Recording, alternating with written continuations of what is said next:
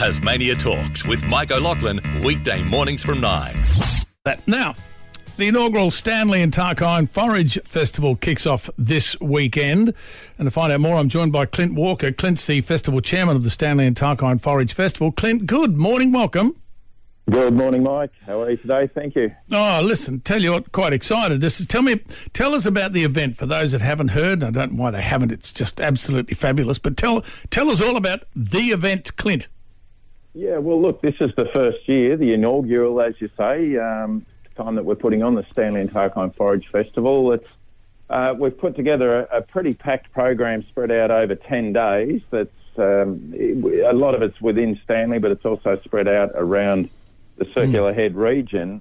The underlying current or theme of the festival is to try and celebrate some of the world-class foods that are produced in this far northwest coast, far northwest of Tassie. So, namely, the Cape Grim grass-fed beef and the various seafoods that are abound here as well. But not just the beef and seafood. You know, we also produce a lot of potatoes and other vegetables and other meats and things as well. So. But you got the seafood chowder. I love seafood chowder. That's at the Stanley Touchwood Cafe. You got the homemade curried scallop pie and pepperberry Cape Grim steak pie. Good heavens, people love their pie. That's the Arthur River takeaway. So I mean, there's a lot in Stanley, but there's a lot of good food to be tasted. There is a lot of good food to be tasted, and a lot of entertainment. We've got live music at 7 or 8 of the different events throughout the 10 days. And so it's not just all food, there's entertainment and there's the workshops for the kids, kite making workshops for the kids. Oh, brilliant. And a few other things as well. But look, the main 3 or 4 events, Mike, throughout the period are spread out on the 2 weekends. So on the opening weekend, we've got a fantastic night lined up in the old 200-year-old Bluestone Barn at Highfield historic site up on the hill here.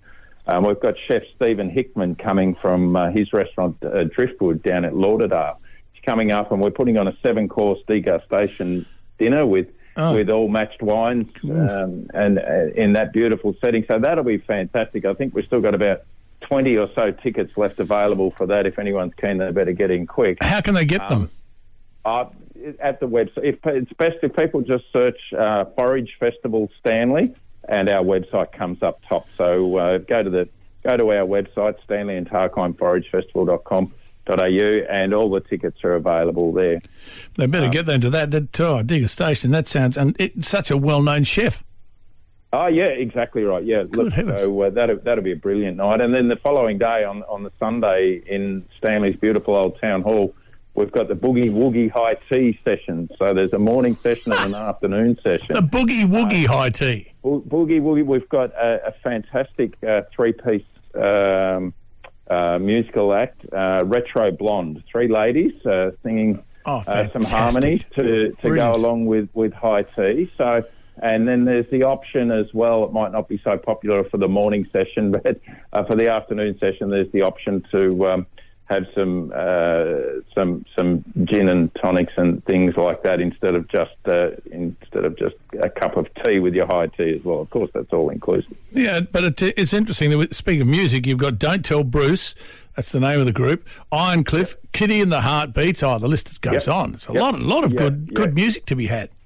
Yeah, absolutely. And when you mention Kitty and the Heartbeats, you're then taking us forward to the second weekend, which is on the Saturday, the 19th of November, is our signature event. Our big ticket item is what we're calling the Stanley Foreshore Feast. So the best way to describe it is like a mini taste of festivale type thing down on the banks of Tatlow Beach here in Stanley, and we've got about 15 or 16 local vendors there selling local produce. So the Cape Grim beef, the Bass Strait scallops, the abalone that's farmed over the back here, the local oysters that are farmed over Smithton Way, and we've got three great musical acts lined up for that as well, and that's going to be a brilliant night. Tell me, what about cost, Clint? In regard to, I mean, is there ticket for the 10 days? Or a lot of these events will obviously be individual, wouldn't they?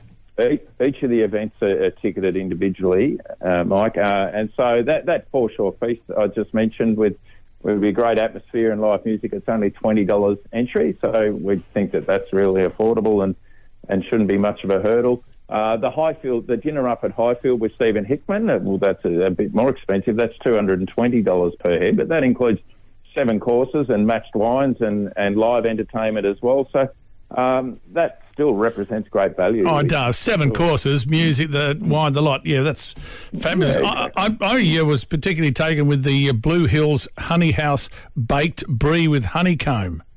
Yeah, I haven't tried that myself. No, I haven't either. I'd read it and I went, oh, come on. That sounds fabulous. Yeah. Well, Blue Hills Honey are renowned. You know, they're globally renowned. They are. They're leaders in world-class honey. They are. And they're a poster child. They're an example of what we're talking about, whether it's the Blue Hills Honey or the Tarkine Fresh Oysters or the Cape Grim Beef.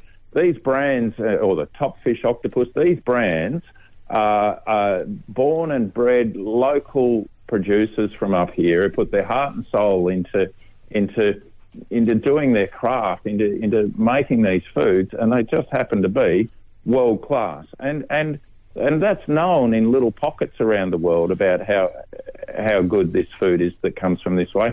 And we're just trying to do our bit to try and add to that profile of some of those brands, but also to try and say to the broader public that, hey, if you're interested in these world-class foods and where they come from, well, come and visit Stanley in the far northwest, stay for a couple of nights and